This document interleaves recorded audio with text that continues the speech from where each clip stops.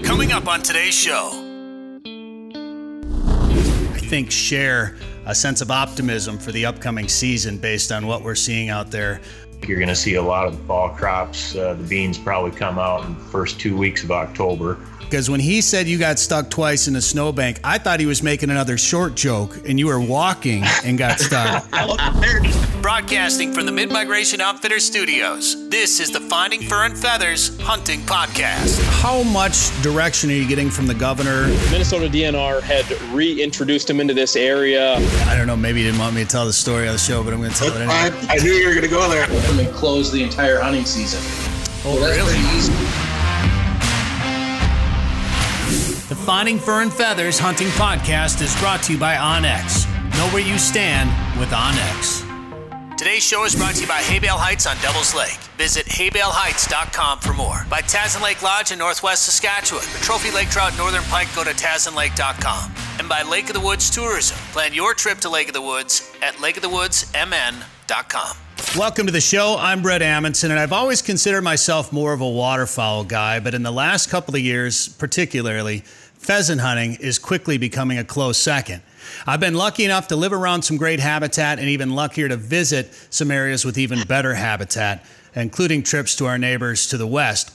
While South Dakota is widely regarded as maybe the best state in the United States for pheasant hunting, and for good reason. There's lots of habitat, there's prime conditions, and a comprehensive approach to pheasant management based on positive economic benefits to the state from hunting tourism. And while Mother Nature can be the overall deciding factor in how big a population can get and how well it can do, having that right management in place is important. Some changes could come to that plan. What are they? When could they take place? What do they mean? What are people saying about them? Well, we're going to welcome some stakeholders onto the show to talk about that right now. First, we have Jared Wicklund, Public Relations Specialist for Pheasants Forever. Jared, how's it going? I'm great. Thanks for having me on the show. I'm looking forward to the discussion. Also, Casey Weitzmantel, Executive Director at the Aberdeen Convention and Visitors Bureau. Casey, how are you doing? Doing good. Thanks for having me. And Eric Johansson from Johansson Farms in Tolstoy. Eric, thanks for being on the show. Thanks, Brent. Good to be here. I'm glad I got the opportunity to visit with you guys a little bit.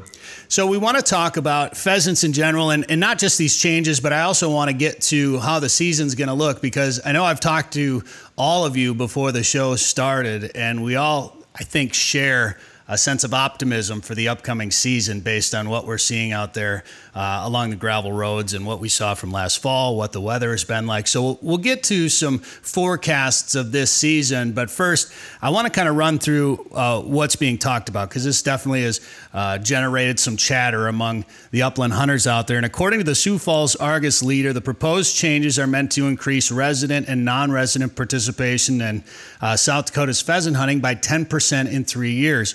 Potential changes include lengthening the season until late January, increasing the rooster limit to 4, and extending the shooting hours during the first week. And I reached out to South Dakota Game Fish and Parks for a little bit of clarification on some of these, when these changes could take place, are they season-long changes, et cetera, and we'll kind of walk through what they responded with.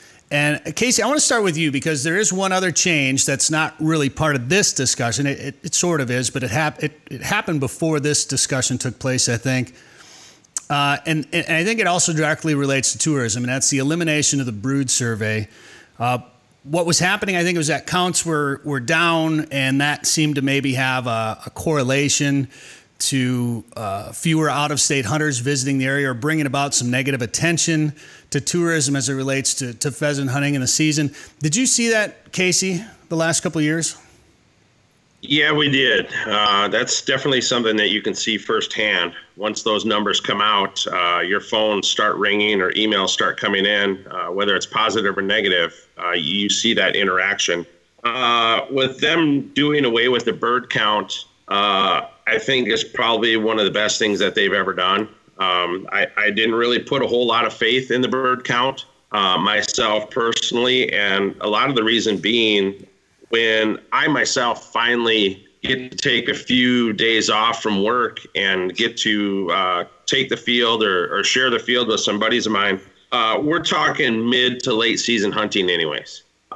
So when you finally get out in the field, we're talking mid-November, late November, all of December, we've never had a problem finding birds. So when you have those bird numbers come out or those bird counts come out, a lot of that survey being done is dependent on A, who's doing the survey, and B, whether or not there were birds there when they did the survey. And a lot of it is, my interaction with some people of, you can ask me if there's cattle in the field, and if I look over to the right and I see cattle, well, obviously there is.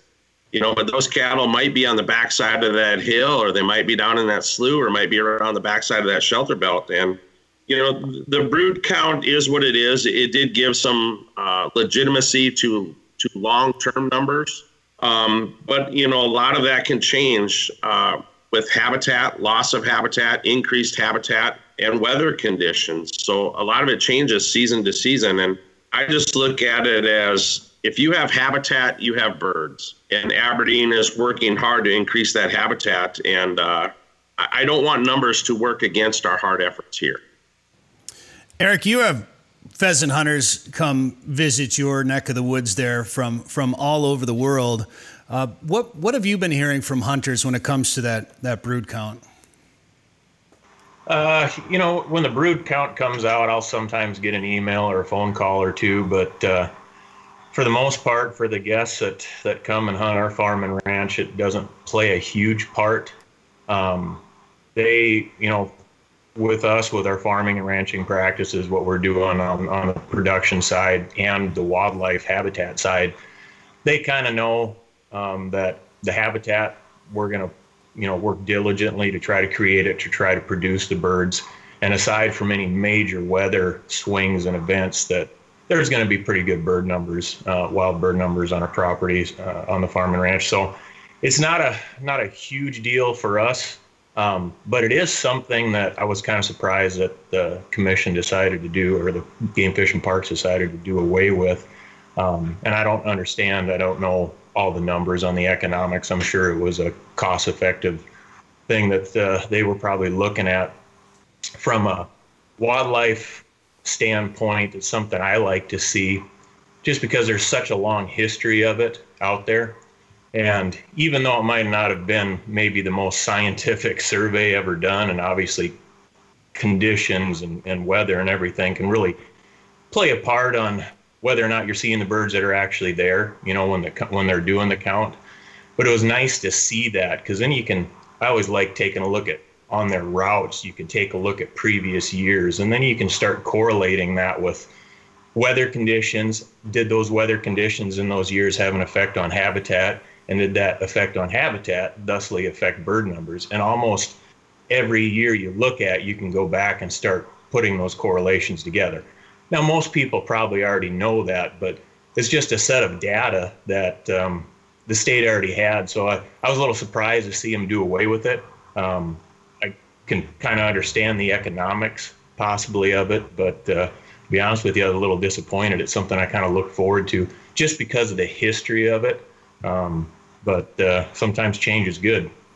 Well, I know it can be depressing when you see numbers go down, and it's sometimes those counts. I know, Jared, you maybe remember this a couple of years ago. We had this huge drumming count for ruffed grouse in Minnesota, and then everybody got excited and hit the woods, and they just didn't see as many grouse as they were expecting to see there. So sometimes those numbers can be off or whatever. But Eric, to your point, when you talk about having a data set that goes back as many years as it did, it is kind of nice to be able to.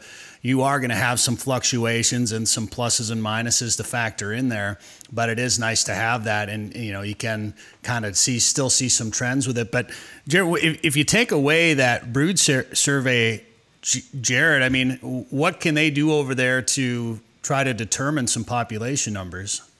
Yeah, so I mean, from Pheasants Forever standpoint, we do value population indexes like brood counts and brood surveys. I mean, it's a good way. It's not a measure of like the true population. It's a measure of the total abundance from one year to the next. And I think, like Eric pointed out, and Casey as well, that there's a margin of error there when you're looking at weather conditions. If it's dry outside, If there's been a lot of haying going on, a lot of times those birds don't have to actually come out to the road to dry off in the morning. They're going to other places on top of hay bales, that type of thing. But, that said, South Dakota does have a plan in place to try to keep measuring those factors of the brood survey through hunting harvest numbers. They're still going to be running their winter sex ratios, which we can talk about that in a little bit.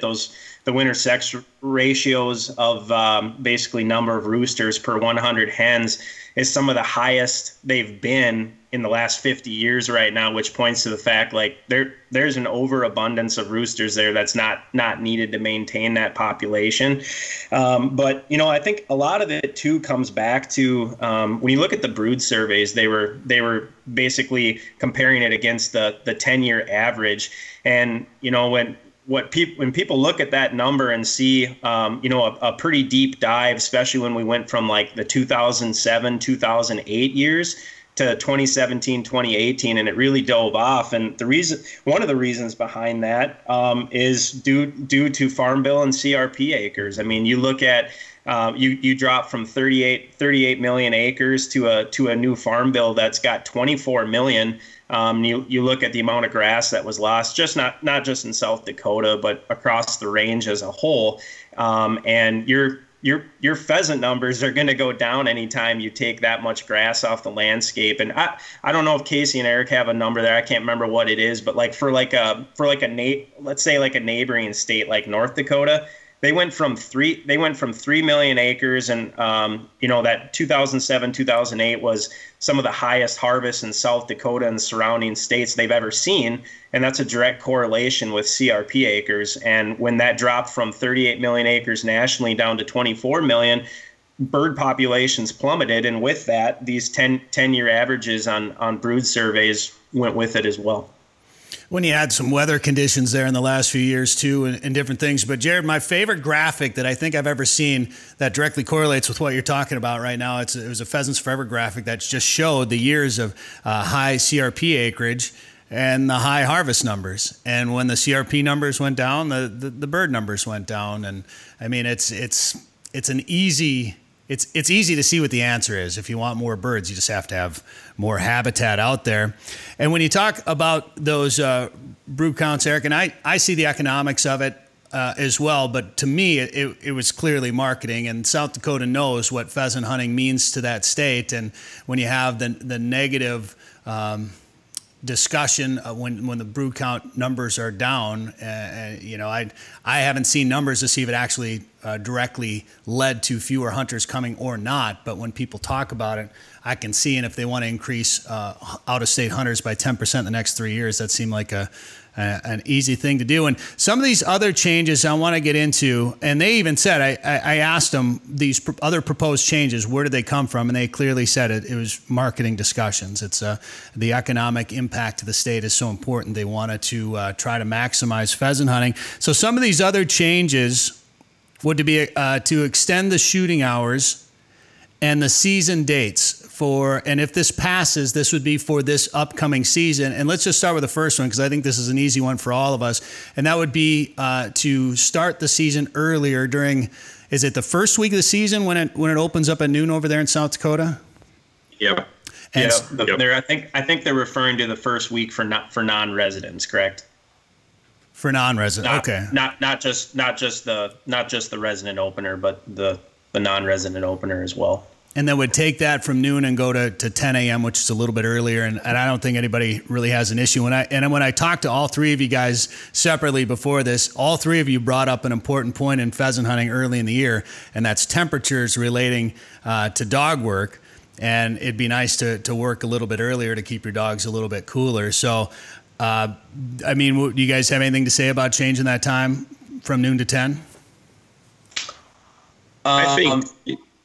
Go ahead, Casey. I think the change from noon to 10 really in our aspect wouldn't affect a whole lot. Guys are still getting ready to take the field, organizing their equipment. But the biggest thing, like you said, is the cool temperatures. I think that would probably be the biggest thing that would play into it. Myself, being a dog owner, running that dog in cool temperatures would definitely be a plus. It may interfere on that economic impact of the coffee shop and that extra cup of coffee you might have before you take the field. But I think all in all, it's understandable, with North Dakota being a sunrise start, right. And right in our backyard, 45 minutes away, them being a sunrise start, us switching to 10 o'clock really wouldn't change a whole lot on our end. I think it would be a positive. Yeah, I don't know if we want to go down this road or not, Jared, but what do you think? Do you see a big difference between North Dakota starting at sunrise and South Dakota starting later in the morning? I mean, I know South Dakota probably gets more pressure, but North Dakota gets a fair amount of hunting pressure too. Would there be a big,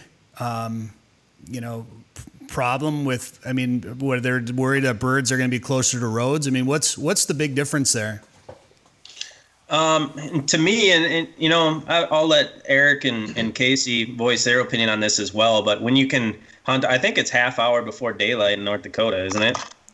Actually, I think you're right. Yeah, you're basically talking the birds are almost still roosted at that point. So I think it makes it a bit easier in a state like that, like especially right away in the morning, to locate birds because they're still in the roost at that hour and getting ready to come out to go to fields, and you can use that to your advantage. A 10 o'clock start point from our point of view, from Pheasants Forever, it's 2 hours earlier. Again, you're protecting your dogs. In early season when all the corn is still up too, it's allowing hunters a little extra time to try to get out there and try to locate birds, which we obviously don't have any problems with it. Yeah, I like hunting. So I don't mind having to work a little bit for the birds, and I don't mind sleeping in sometimes too, just a little bit later. So I don't mind having not being out there right away at the crack of dawn. So the one of the other changes then for South Dakota, and they're going to meet September 2nd and 3rd via Zoom about these proposed changes, and there is the availability to submit public comments through the website, the Game Fish and Parks website. I think that's available now.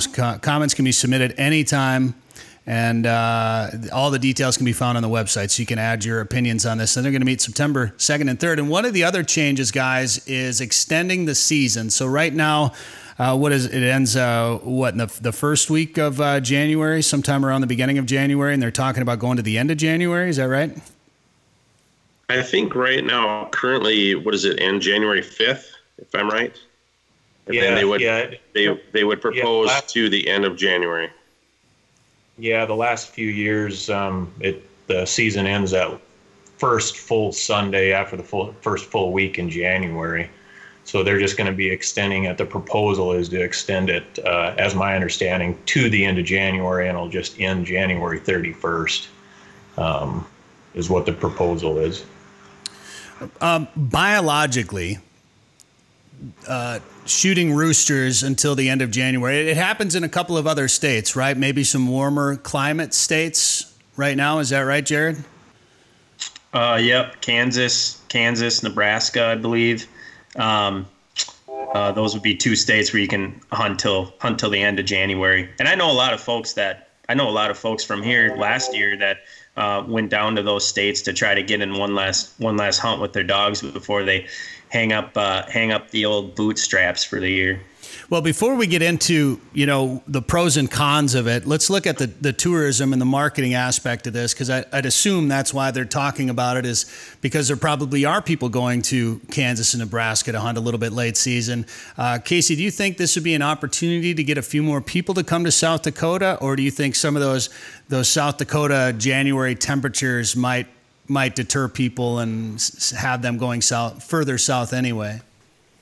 I think it's going to be a little bit of both. If you've ever hunted in South Dakota late season, just wait 5 minutes and the weather will change. So, there could be weather to deal with on top of that. But I see a little bit of both. I see extending the season and how that could be very attractive to hunters or late season hunters or guys that are just, like Jared said, just not ready to hang the boots up yet this year. Myself being a late season hunter, looking at the middle of November through the whole month of December, extending that through the end of January. I have mixed reviews on that. As an economic standpoint, yeah, it could bring more people to the area, could bring more people to South Dakota to take part in that. But on the flip side of that, the people that are coming are really not going to be your warm weather states. It's not going to be your airline travel. It's going to be the guys that'll maybe come in on the weekends and take part in that from the neighboring states. I see those as your primary target who would take advantage of something like that. As far as, you do guide some guys, Eric, at your place there, but you also take care of birds. You've created this wildlife paradise or whatever, this habitat complex on your property. What about taking guys in mid to late January? What do you think that would do to your birds, and do you think there'd be a market for it there? Yeah, with extending the season, there's going to be those that say culling more roosters, harvesting more roosters later in the season, or in the season in general, is going to be a good thing, right? Because the less roosters you have going into a harsh winter, and in South Dakota we have them. You take a look at the last couple winters, it's been pretty rough. But with the right habitat conditions, it isn't an issue most of the time. So anytime you're dealing with, decreasing rooster numbers, you're going to decrease the competition that the hens have in a rough winter, especially when we're looking at the months of February and early March. That's when you're going to see the highest mortality from a tough winter. They're starting to run out of their body condition reserves at that time. So if we can reduce those rooster numbers, it reduces the competition for the hens, and we're going to have better hen survivability. So on that standpoint, harvesting more roosters seems like a good thing. But, with anything, for example, on our farm, when we're talking about wildlife habitat, first and foremost is, agriculture production, whether it's on the row crops or on the cattle herd. The things we're doing, our focus is always on agriculture production. But a lot of the things we do is, okay, this will benefit agricultural production, but it's also going to benefit some habitat, wildlife habitat. And how does that affect? It's kind of a secondary cause and effect type deal that, for example, bird numbers on our property can benefit from cover crops, from no-till farming, from, leaving higher stubble in the fields to catch snow. It produces more cover.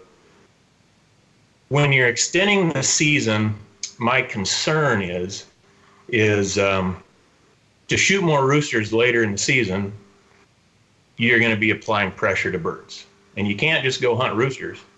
You're going to have to push the hens too. So as we get later in the season, hunters are, I don't think it's going to be a huge demand for it just because of the weather, but there are going to be some people that are going to want to take advantage of it because it extends your anytime you can extend opportunity, I think it's a great thing.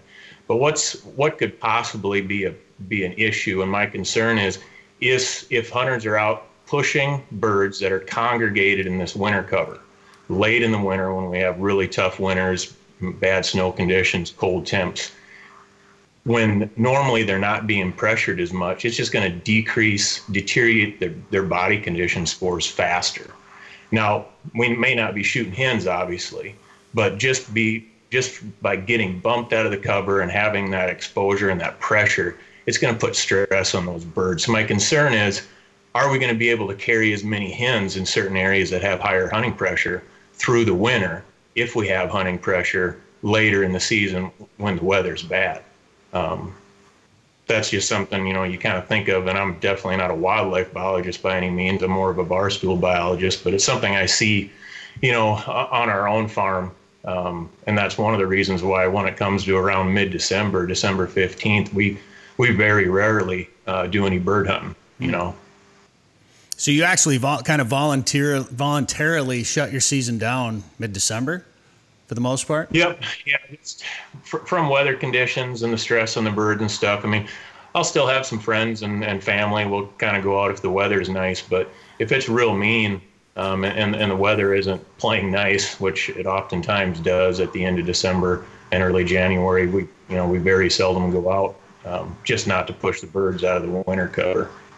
Gosh, that just reminds me of the story you told me on the phone yesterday. I don't know if you want to tell the story again, because you'll probably, all of us it'll be dusty in all of these rooms here real soon about it was Christmas Day hunt. Was that right?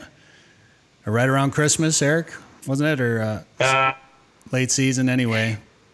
I believe so, yeah. And it was the last hunt for one of your pups? Yeah.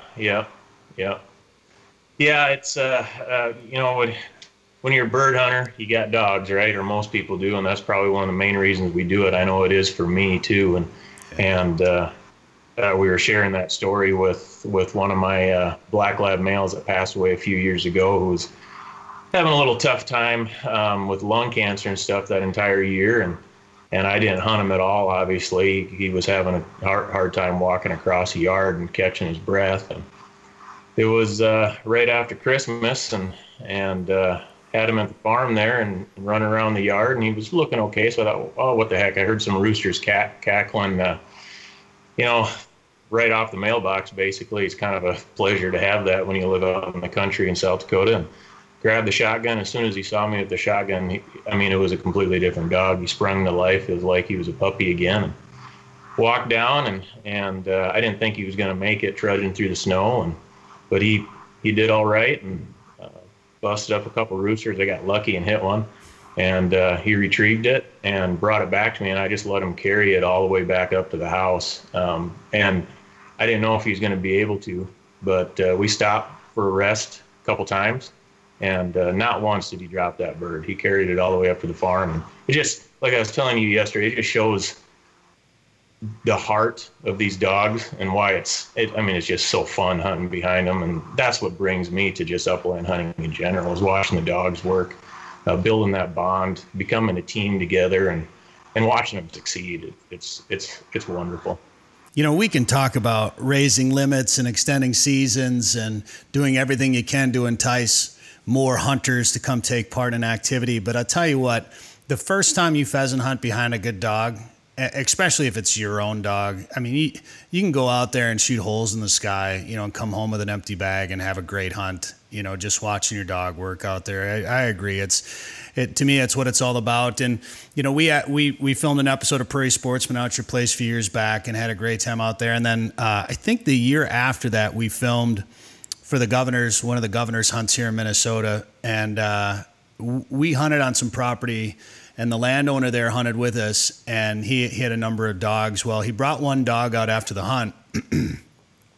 It was 17 years old. I couldn't believe it. And it was about a week after that, he sent me a text message. He said, well, I got Em out for one last hunt, and she pointed a rooster, and I shot a rooster over, and she brought it back. And then I think she died the next day or something like that right after that. So it was that's one of those things, man. It just rips your heart apart, but what a great way for a gun dog to finish it out. You always talk about that one last retrieve, and man, I don't know, that's what it's all about. And I'll tell you what, I had a pretty good season last year, and my dog is getting older, and every time I see her, like the last day of the season last year, she made this huge retrieve that, I won't do it. I'll tell everybody it was the greatest retrieve in the world, and everybody's got their own story about their dog like that, but it was one that made me proud. And every time I see that, I wonder if it's going to be the last one. She's on her 10th season here now, and I got a new puppy coming, so you have to wonder just a little bit. But I got a new puppy coming, but it's not going to be ready for this season, so I'm hoping my lab Mika can tough it out. I'm going to have to take a little bit easier on her this year, but I think it's going to be unbelievable this fall out there. I would agree with you, Brent.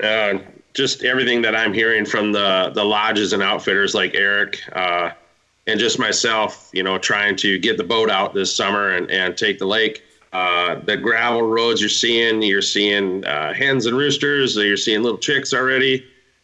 We did some traveling up north of Brown County last night, and just, you have to literally stop your car and let them cross the road. To see those numbers already, it's good to see it, and it's a promising sign, and I will take part in the conversation that, Eric and yourself with the dogs, you can talk about these regulations, the new start time, the extending the season, the bag limits. But you know what? When you ask hunters why they hunt, they don't ever say, I like to hunt because I can shoot a fourth rooster, or I like to hunt because I get to start 2 hours early. They all say they like to hunt because they like to watch the dog work, or they like to get a youngster out in the field. My stepdaughter shot her first rooster at Eric's place last year, and she's the advocate for federal premium ammunition. She loves to shoot holes in the sky, loves it, and she's not afraid to pull the trigger. And she finally brought down, and I'll share the photos with you later, she finally brought down her first rooster with 1 hour left in the season. She hit one and brought it down, and my 15-year-old wire hair was on that bird like a matter of seconds, and it landed in an area of some sorghum that was probably about the size of a basketball court, you know. And I'm like, literally, there's no way this bird is getting away. I mean, I'm standing guard over top of where this little sorghum patch is. Eric's yelling at me because I left my post because birds are raining over top of where I was, but I had to get that bird, and and he's literally chewing me out. Then behind the scenes, he's like, I would have done the same thing.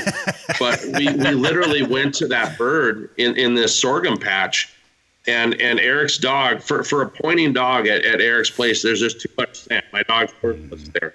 There's just too much scent and too much cover.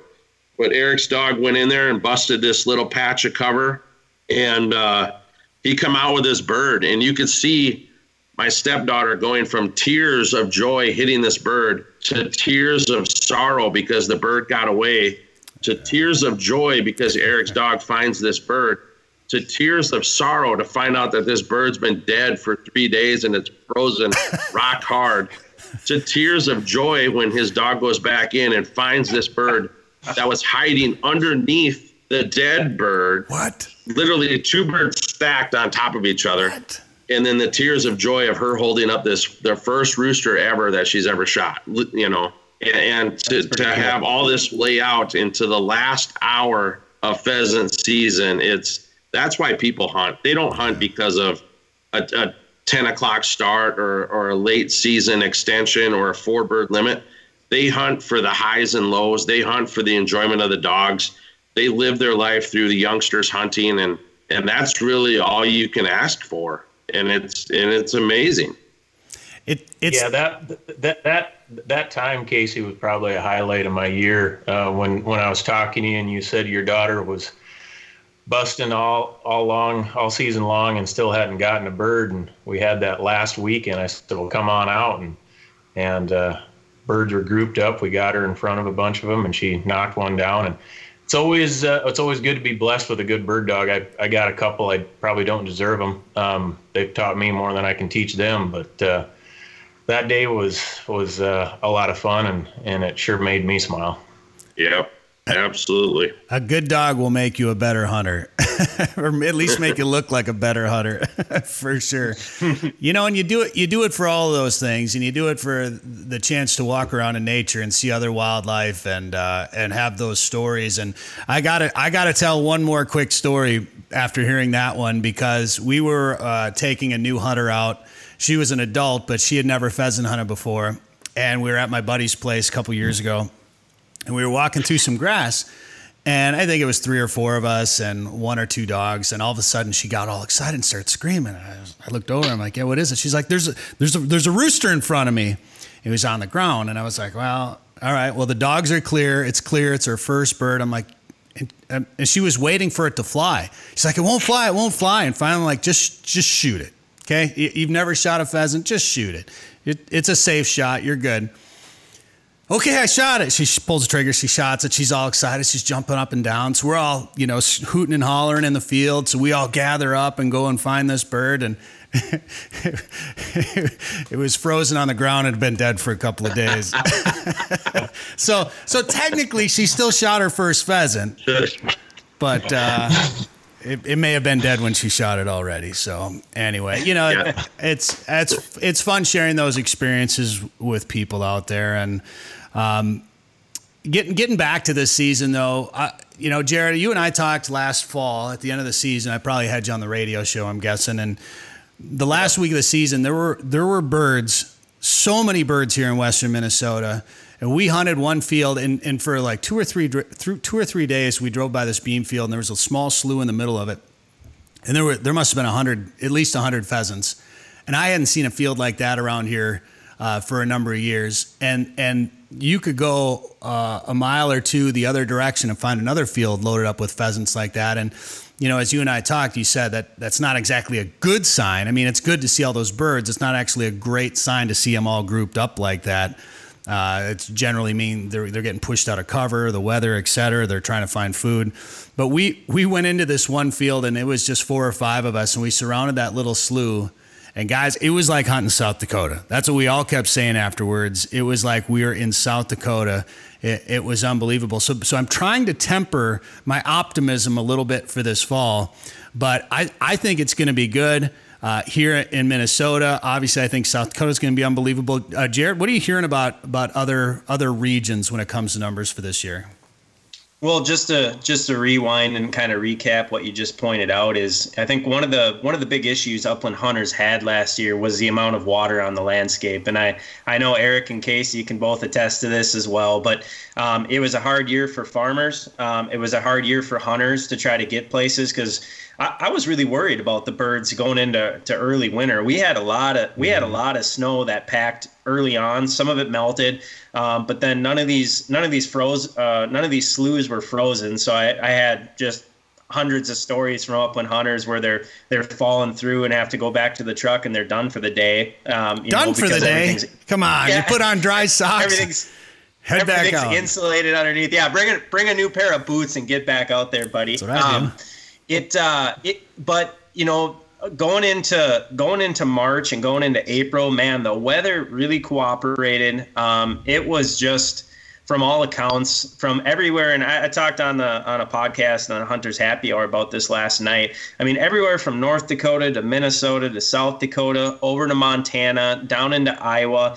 The early nesting season was spectacular, and talking with South Dakota specifically, a lot of our precision agriculture specialists and state coordinator and other folks, is that they're seeing a lot of birds that maybe not full grown yet, but getting close to it, and that's a really great indication that the first nesting attempts were extremely successful. Big broods, not only in their size, but numerous as well in numbers. So, everywhere we're hearing really positive things across the range as a whole. And, one of the things I mentioned last night is, you look at what's happened with COVID this year, and, more people are at home. More people are maybe figuring out they want to learn how to harvest their own food, right? So there's a lot more fishing license being sold, a lot more turkey hunting license being sold. And I'd be willing to bet that pheasant licenses are going to go up as well. Now, the fact that it takes a global pandemic to try to get more people into the field, if that's what it takes, that's what it takes. But, for folks, whether you're a veteran getting out with your bird dog this year, or maybe you're a novice hunter trying it for the first time, I think, folks, if you're going to get out this fall, you picked a really good time to do so based on the reports that I'm hearing. Yeah, Jared, I'm sorry we don't have as much beer or cigars as you probably had on the Hunter's Happy Hour last night, but we could I'm sure we could find some around here. We probably have some. But, like when you talk about COVID, I'm curious to see what's going to happen too. And I know for waterfowl hunters, I think North Dakota is going to be a zoo this fall because nobody can go up to Saskatchewan or Manitoba to do some waterfowl hunting. I think a lot of people are going to be hitting up North Dakota, or you're just going to see a lot more waterfowl hunting around the area. And I know pheasant hunters don't travel into Canada necessarily for pheasant hunting. But Casey, what are you hearing? What do you think the COVID effect is going to have on your pheasant season, on hotel stays, on tourism to your area this fall? Right now, we're not hearing anything different. If you talk about social distancing, pheasant hunting is the best option for you. Right. If you're within that 6-foot distance, you're hunting too close to your buddy.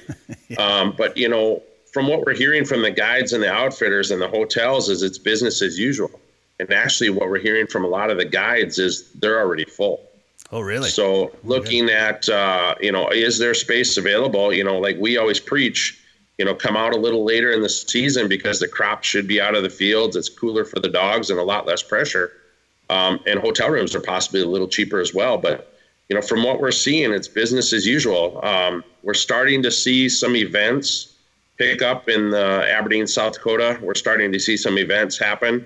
We're starting to see some rebound in the hotels. The hotels are still down. Their occupancy is still down, but we're starting to see a strong rebound. And everybody's hanging their hat, no pun intended, but everybody's hanging their hat on this fall and hoping that this will help rebound the restaurants, the hotels, the outfitters, the airline traffic. Everybody's looking for a strong season, and the birds are doing their part. It's just up to the clients or the hunters, at what comfort level do they have? If they're looking to travel, if they're looking to take the field, like I said, pheasant hunting in South Dakota, especially around the Aberdeen area, you couldn't ask for better social distancing. So we're excited, we're positive, and I think this is something that'll eventually get behind us. And like Jared said, you look at our RV and our camping traffic this year alone is through the roof. If you're looking at wanting to purchase an RV, wait a couple of years. These people will soon find out they don't like to camp as much as they thought they did. But everybody's looking to get into the outdoors, and how can they do that? Whether it's RV camping or whether it's fishing or pheasant hunting this fall, I think we're looking for a strong experience. Well, I interviewed some guys from Saskatchewan last week here on this show, and one of them is a owner of a boat manufacturing company, Illumarine, but he also owns an RV and outdoor recreation shop. And he said the boat manufacturing was down because a lot of his boat business is to outfitters up in northern Saskatchewan primarily, and obviously they were all pretty much closed this year, so he didn't sell the boats he thought he was going to. But he said his retail was through the roof, like his retail boat sales and four-wheelers and side-by-sides. Everybody was out doing stuff outdoors and buying all that stuff. So it was kind of an interesting dynamic. It was interesting to see what people did. And you talk about South Dakota, and I'm not going to get into politics here or anything, but I don't know if you're just going to have a lot of pheasant hunters, non-resident pheasant hunters this fall, or if you're going to have a lot of new resident pheasant hunters this fall. You might have a lot of people moving to your state here pretty soon. And Eric, when it comes to your business, what are you hearing from people? Have you had any cancellations because of the coronavirus, or how's it been for you? No. So far, everybody is itching to get out and hit the fields and see some wide open spaces and chase some birds around.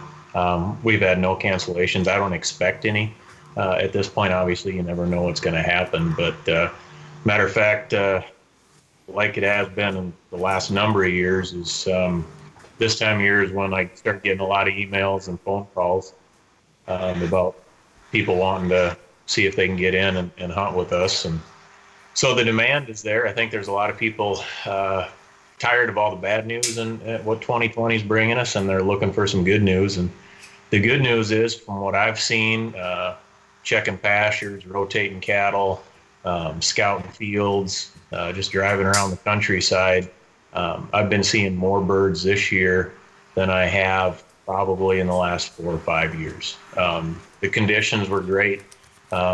We're wet, but we started drying up this year, but we're still getting good rainfalls. In our part of the state, habitat conditions are awesome. And the weather really cooperated in the month of June and July, and just seeing a lot of birds.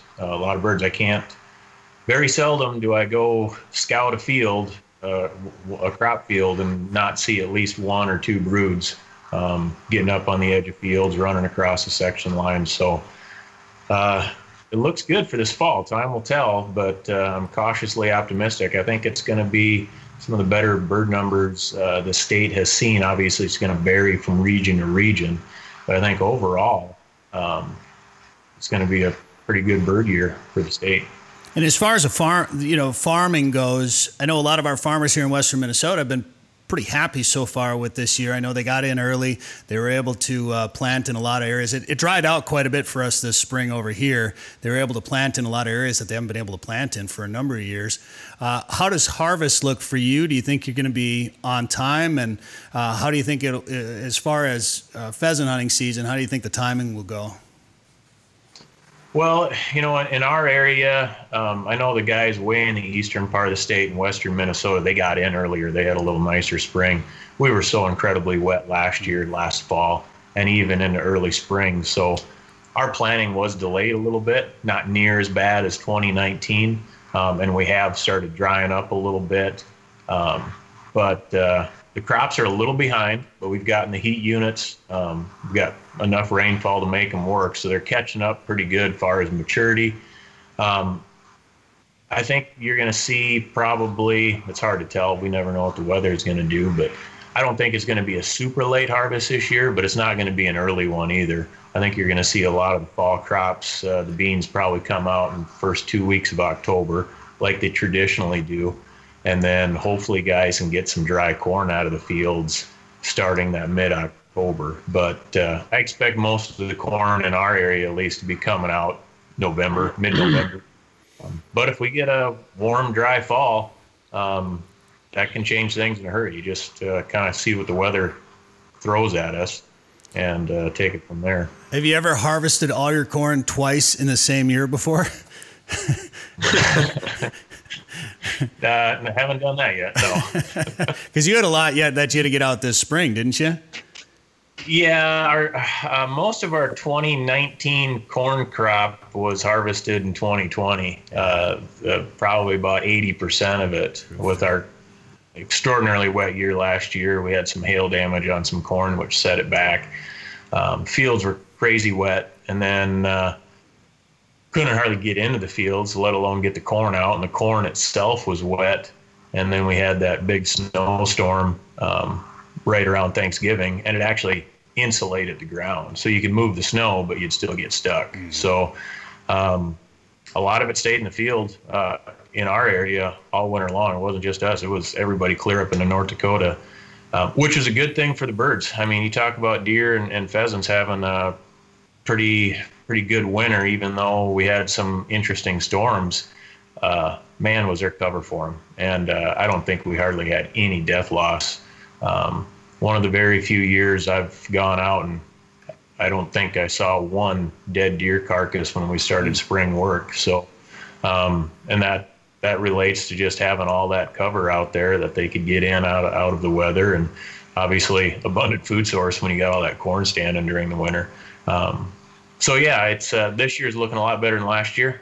Conditions are great. Seeing more birds than I've personally seen probably in the last 4 or 5 years. So fingers crossed. I'm anticipating that hunters are going to be pretty satisfied with what they find this fall. Oh, I'm excited. And Jared, he kind of hit the nail on the head right there when it comes to helping birds get through some tough weather, helping wildlife in general, and that's just having the right kind of habitat and having some cover out there. And that's obviously one of your mantras at Pheasants Forever. And this has had to have been a tough year for an organization that kind of relies on memberships and fundraising. How have you guys had to deal with COVID over there? I think we're in the same. I think we're in the same position as just about every business, organization, farmer, rancher, American that's out there, and that COVID has set us back. It was a hard pill to swallow. When we've got, about 70, 80% of our banquets that occur in the springtime between March, April, and May, we had to cancel over 200 banquets this year that accounted for 20,000 members. Wow. And we know anytime we do that, looking at renewal rates where, a lot of people understand that Pheasants Forever and Quail Forever, our sister organization, are different than some of those other groups where just the memberships come back to us and the local chapters hold on to the fundraising. So, Casey mentioned earlier a lot of the great gatherings that are going on and different things in South Dakota. And there's a chapter right in Aberdeen where Eric and Casey live that, works with these hotels and other places in the region that benefit from pheasant hunters. They're writing checks to habitat programs for us, and we're helping landowners put habitat on the ground and open it up to public hunting. So it's sort of all a revolving door. But we lost 20,000 members here because of those banquets that happened. We've basically our budget was set back enormously for the year. We're still doing a lot of great things. We just completed a 950-acre Cupido Wildlife Management Area acquisition in western Minnesota, which covers the Prairie Chicken Range, quite a few pheasants there. Gary Clancy, who I think you probably knew, that passed away a couple years ago. We've got a great dedication for his property finally coming up here this coming week, I believe on the 19th. We just did another one last week, some really big acquisitions and things going on. But during it all, I think a lot of upland hunters and a lot of our supporters have stepped up. We've had some great donations come in. We held an online fundraiser, our first one, that raised over just over $60,000.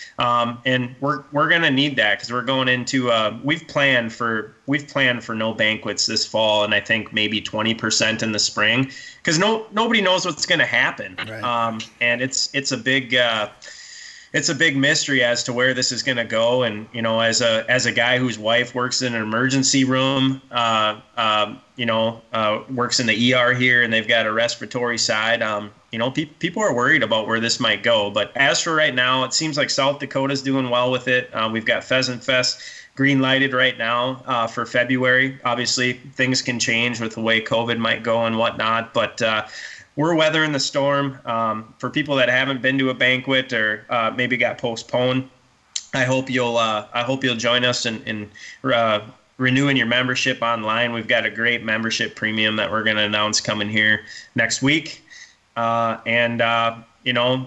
Mother Nature hasn't slowed down, and neither can we. We're working through things to make the most of it for habitat and the birds and the seasons that we all cherish coming up here. Well, gentlemen, I appreciate the time here. I wish you all well. I'm glad that you guys are all healthy and safe, and things are going well for you guys over there. And Jared, I encourage everybody to become a member of Pheasants Forever. Casey, I encourage everybody to go pheasant hunting around the Aberdeen area, of course, or out at Johansson Farms out there. And Eric, the work that you do on your property out there, you should write a book or something. I know we filmed a TV episode of Prairie Sportsman. You can see that on YouTube and learn a little bit more about the property. You're doing good work out there. So guys, last question for everybody. What do you think about the actual passage of these proposed changes in South Dakota? You all think it's probably all these things are probably going to happen? Gut feeling? I would say they're going to move. I would say they're going to move forward with it. Trying to get more hunters out there. We talked about just about all of them, and I would just say the biggest one from our side is probably the extending the season, and just what Eric talked about. I think if people use sound ethics when pursuing pheasants, like there's not many. Most of the hunting happens in the 80% of it happens in the first month and a half of the season, anyways. Maybe an uptick at Thanksgiving, and uptick right at the end of the year. But most people aren't going around driving through South Dakota in a blizzard. You shouldn't be. I mean, you're putting your life at risk by doing that, and I think the guys that live there would attest to that. But there's some good things happening, and like we said, if people are looking to get into pheasant hunting or taking a trip this year, you picked a damn good year to do it, because all signs are pointing to a pretty healthy population of pheasants in the pheasant capital of the world. Yeah, I agree. All three of the proposals that they got on the board right now are basically kind of built around opportunity, increasing season, increasing some shooting times. And anytime you can increase opportunity to get in the field, I think it's a good thing.